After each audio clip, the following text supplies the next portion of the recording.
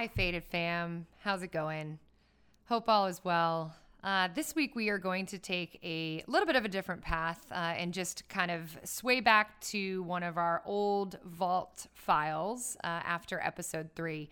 This was actually recorded following Mom's episode, Liz, as our first podcast guest. And as I was listening back to it, I realized there's some really good content in there that we haven't shared on the podcast. We did share on our social channels as a video, so I've converted it to this audio file for you. I feel like there's some really good nuggets of information out there. And just as a good kind of pause and reset before we get into our newer episodes next week that we're really excited about, felt like this was a good segue. Topics that we cover, Mom, Chris, and I, are a lot of the topics that were based on questions you as listeners submitted at the time. We've continued to get similar questions coming into our inbox and through our private messages as we've gone through this, but just some really good tips as you go, especially for those who are trying to figure out how to handle loved ones. We discuss locking up the bar. You have a bar in your house. What do you do about it? Is that a tough situation for somebody that might be struggling?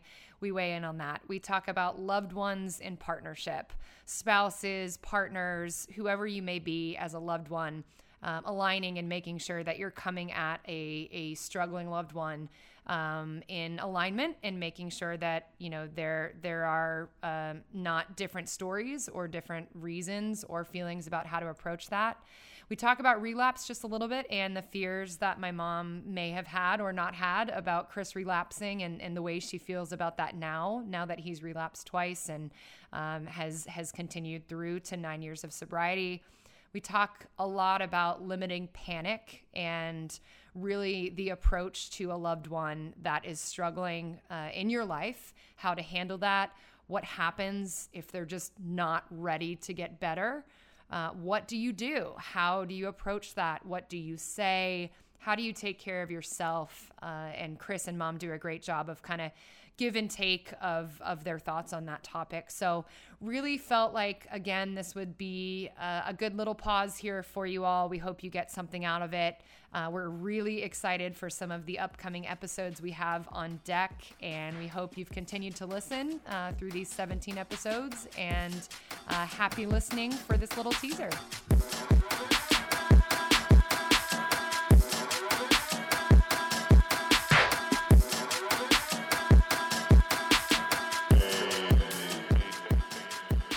Okay, we've got Mom and Chris on the line. Thank you guys for joining.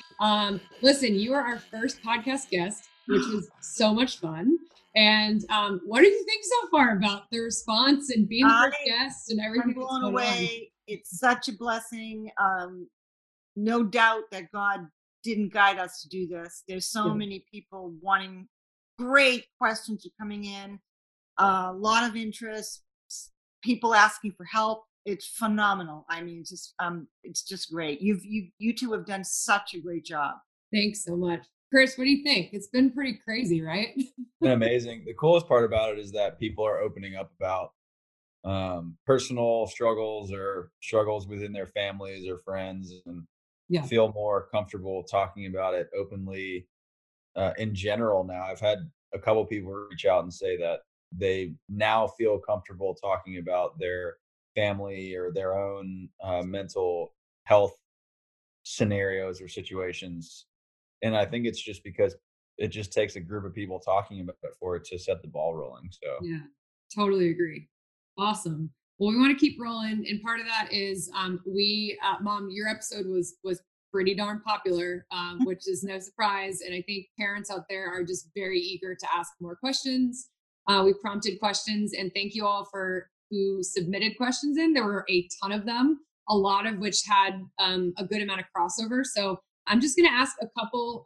This will just be a quick session to follow up for everybody that is asking questions, and then we'll continue with episodes in the coming weeks. But so Mom, first for you, I think this is kind of a funny one, but we talked at one point about you and Dad kind of trying to figure out what to do at some point when Chris came back. And I can't remember exactly what part of the story it was at, but we talked about putting a lock on the bar at home. And I think a lot of parents probably struggle with this right now, right? It's like, what do you do, right? Your kids come back rehab, you know that there's issues there, and what is the right move as a parent now? First, if they're worried about it, but if they have a kid going through this, do you put a lock on the bar? Do you remove all alcohol from the house? Like, what in the heck do you do if you're worried about substances in your home? Really good question. First of all, maybe we should have had a lock on the bar long before this happened, and maybe, that could be an option. As it was after his first rehab, and we didn't take the counselor's advice. We brought him home, so we put him back into our home, and we thought locking the bar up, where he could not get into. We do know that. I would like to hear Chris's answer on this, but I think basically you could get rid of all alcohol in your house, but then you're changing. I don't know how I want to say this. You're changing all of your behaviors to try to fix somebody else's behavior. Right. And I believe it really has to come, as Chris has said many, many times, it has to come from that person being able to not look for that liquor. Yeah. And Chris, I would love to know, does removing all of that, for me, the way that I would think about this is, okay, everything's removed from the house, so you don't have access to it there, but would you have found it somewhere else anyways? Like, I guess the big question with parenting, right, is do you kind of guide kids and give them a healthy environment to maybe learn slowly? I don't know. There's a lot to unpack here, but Chris, would love to know your thoughts too, just on this question. Yeah, I would have found it anywhere. Yeah. Like my truth is that I am I have the disease of addiction and alcoholism, and I would have found it anywhere. You putting a lock on the cabinet with liquor in it makes it more difficult for me to get what I'm going to ultimately get anyways. And that was just my path. I think that if you were like, hey, come have some drinks with us, and you were kind of like egging it on and it's inevitable for me. And I think if I'm not a parent, but if and when I become a parent, I will have serious conversations with my kids about my truth and my history. And I think that that's all I can do is just provide the truth, and then let my kids have their own experience, and then be there to help if they find themselves in the same predicament. Yeah. Cool. Let's move on. So Mom, back to you. Talk about you and Dad through this. We touched on it just a little bit in the episode of, you guys coming together as a couple and two people that raised 3 kids and now have to deal with this. But were you guys aligned on what to do and when to do it and kind of how to get through this? Tell us a bit more about the partnership through this, and if there were any kind of like at odds moments. I think a lot of people are curious about that. Interesting. Well, it happened so quickly. Mm-hmm. And it's kind of like I'm the mama bear. When my child is hurt, I'm going to find a solution as quickly as I can. And mother's intuition is move fast.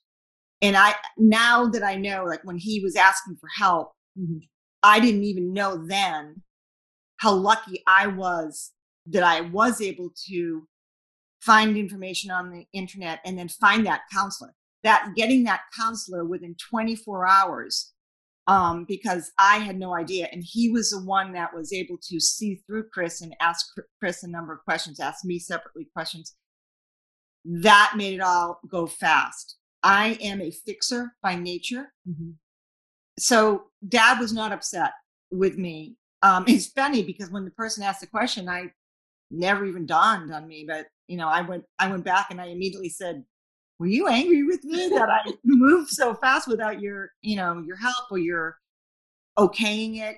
I knew the insurance would cover it, so that was not an issue. He was, still on our insurance. So were we on the same? We were pretty much always on the same page. Yeah. And I think that learning, those 4 days of learning about the disease really helped us get on the same page at the same time. There's a tremendous amount of guilt. Yeah. So we had to keep each other level-headed about that. And, they kept telling us, it's not about you, it's about him. Yeah. So we had to just take that guide and go with it. And no, I think pretty much we were finally found a solution to a problem that we didn't understand was there, but we kind of had a feeling something was there. So yeah. We were both you guys are a pretty darn good team anyways. So that also makes a difference. That does make a difference. I think there's one more that actually a few people asked, and that was, what were we as the family, really me and Megan and Dad, I guess, were we upset with you for just kind of going and doing and bringing him to rehab? No, not at all. I think we've had, same goes for the story with you and Dad. Our family is close enough that we have a ton of trust.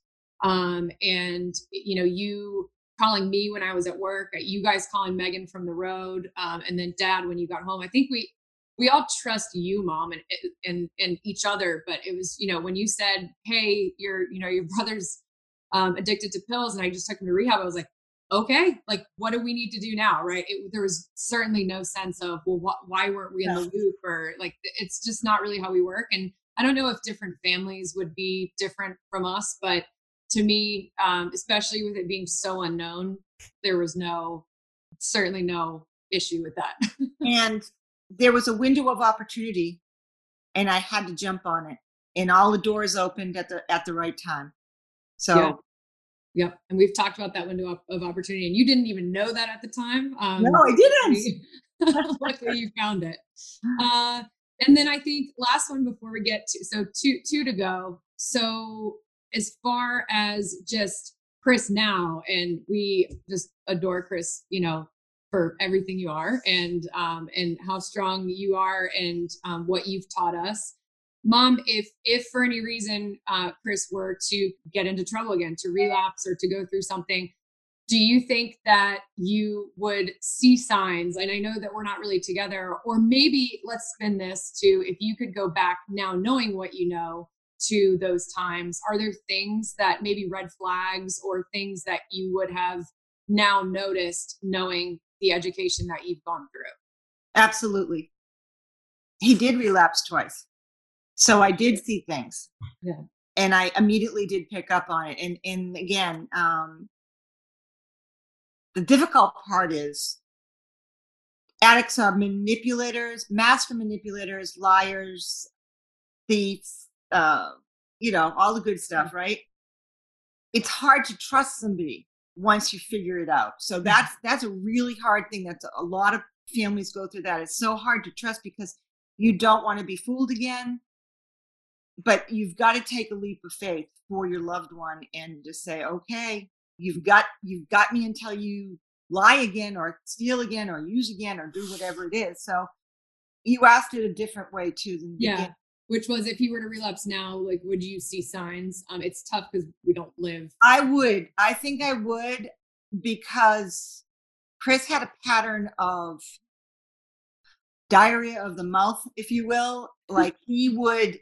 One of the things that was really, really telling that I didn't talk about in the other episode was when Chris was guilty, he would come home and tell me stories about other people doing drugs, acting a certain way, or, and what he was really doing was telling me the story about himself to see what my reaction was going to be. Right, Chris? I don't remember. Probably. You don't remember. And interesting. Yeah. So he would tell a story, say it was one of his friends' names, but it was actually him that he was testing the waters to see how I would react. And I finally caught on to that. Yeah. And, if there were these tremendous stories coming out again, red flag, the longer that they're sober, the more your heart becomes at ease. Yeah. I have recurring nightmares every once in a while that Chris starts using again. I don't know why. It makes me feel horrible. I'm sure that happens to a lot of families. But what I do is I get on the phone with him that very morning and say, hey, how you doing? And, and then I realize that, dreams aren't real. So, Doing okay. yeah, I think I would know. How do we, on the same note, just a quick one before we go to our last question, how do we get parents to, and loved ones, sorry, to understand it? And this may be too tough of a question for people that aren't familiar with addiction, but I think there's a fine line between kids that are going to experiment when they're younger and kids that actually are addicted. And so, especially people that are listening to this, I feel like me, if I didn't know anything, I am absolutely the type of person that would be like hunting things down after listening to this, right? Like trying to pay attention. Like I would be uber, like trying to solve the crime. But we've got to be careful too, because not just because a kid is having a drink or smoking weed does not mean that they're addicted. So any advice from either of you? I know I'm just throwing this out of left field, but like on how to kind of just pay attention to the right red flags, or any comments on that at all, or is it too tough to answer? I have a comment. So the first thing that popped up in my head was when they did the Just Say No campaign or whatever. Right. And I think a lot of people thought that was brilliant and it was going to save a bunch of people's lives and like be the key to stopping drug addiction and whatever. And like, if people could just say no and stay away from it and that be enough, like, okay, we found the cure for this whole thing. And my deep down honest view towards this whole topic is that people are going to go down their own paths. And I think that the most powerful conversation that I could have with a loved one is, hey, the disease of alcoholism and drug addiction is in your family and in our family. And if you find yourself going down a path that you feel like you're slipping and you're scared, or you feel like you're losing control, and you may have similar traits to what I had or what people in our family in the past have had, like, just please tell me and I won't judge you. Because me telling somebody, there's a portion of like the step work and everything where it says frothy emotional appeal seldom suffices, and froth is lighter than foam. So like me throwing an emotional statement at you, like, don't do drugs or you're going to die. It has zero depth and zero weight to it. And it will not change someone's mind, whether they're going to do it or not, you know? So the only thing that I can do moving forward in my life with other people is, here are the facts about alcoholism and drug addiction. And if you ever find yourself running into a situation where you feel like this could be you, like, please trust me enough to come talk to me. I won't judge you. And other than that, you leave it up to the universe and you leave it up to their story. Yeah. If you have a red flag, don't let it go, but don't, just be vigilant, watch, have conversations, start conversations, communicate. And, again, I think if I had paid attention to my red flags earlier, I probably, it was Chris's journey to go through. It was a journey that our family needed to go through. So would not have stopped me. Yeah. But no, yeah. You just have to be ready, but be prepared, get educated. Yeah. And I think, I also think that, like, I'm not saying for people to just ignore everything and be like, well, he's smoking weed in the room. Like some 16-year-olds, like smoking weed in the room and doing lines of coke, whatever. Like I don't think that everyone should just ignore everything and just be like, well, that's part of his journey, let him do it. I think that that's enabling and you shouldn't do that. But I also think that, like, trying to scare your kids and scare your loved ones to stop is just not a tactic that's ever going to work. Well, that's what we start with. Well, it's because we come to this with no information of really what it is. And that's what we're trying to do here, is get people to think it through a little different way. Yeah, these conversations are really important. Yeah. I love both of those. Get educated and have conversations. That's awesome. And good segue into the very last question. Thank you guys, which is, a number of people are asking the question about a loved one that is not ready to get better. And Chris, we do address this on a future episode, but I think we can get a bit more specific here. And if somebody's got a loved one that's not ready to get better, what should you as a loved one do about that? And a lot of the answer we know is to take care of yourself, but a lot of people don't know what that means. So Mom, I would love to go to you first. Just if that were the case for you, if you knew Chris was just wasn't budging, you've had conversations, you've kind of tried to influence, but like, what do you think is a good answer? Or if you want to deflect to Chris first, up to you. Learn about what's going on as fast as you can.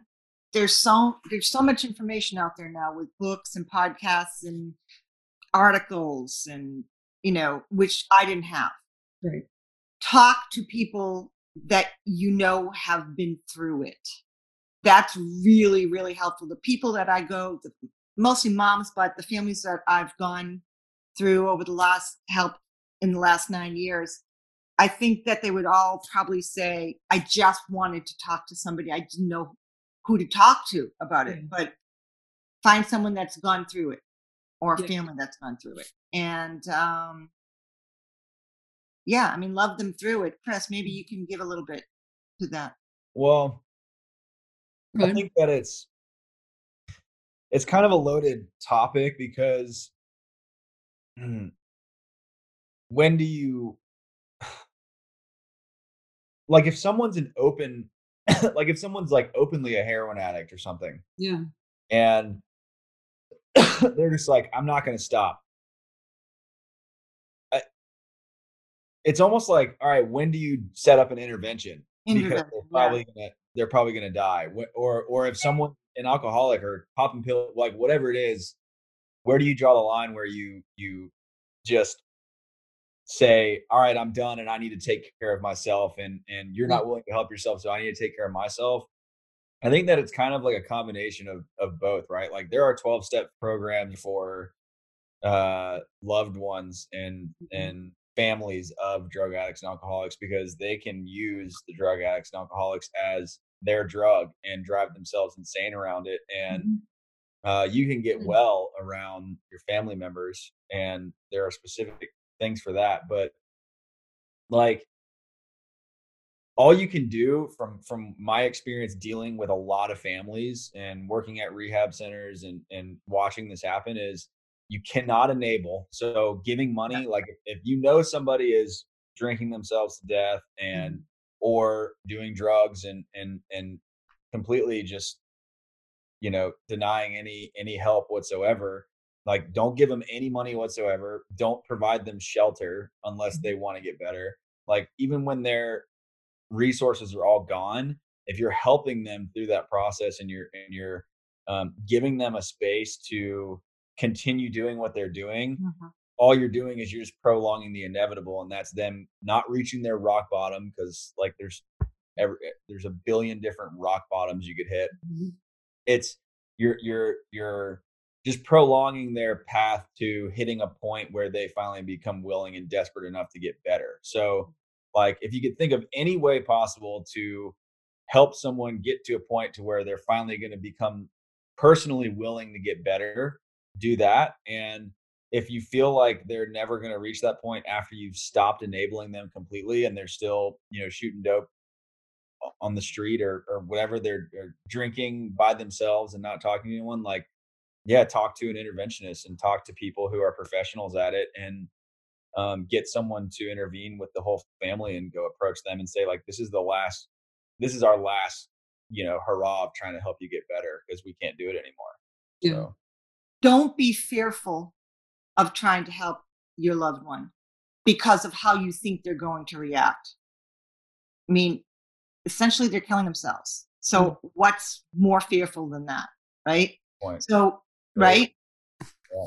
So if you can get on board with your other loved ones, family members, friends, whatever, and have a conversation to say, hey, let's approach this person, or let's just start somewhere by having conversations. But again, as we said, not in anger, not in guilt, but just look,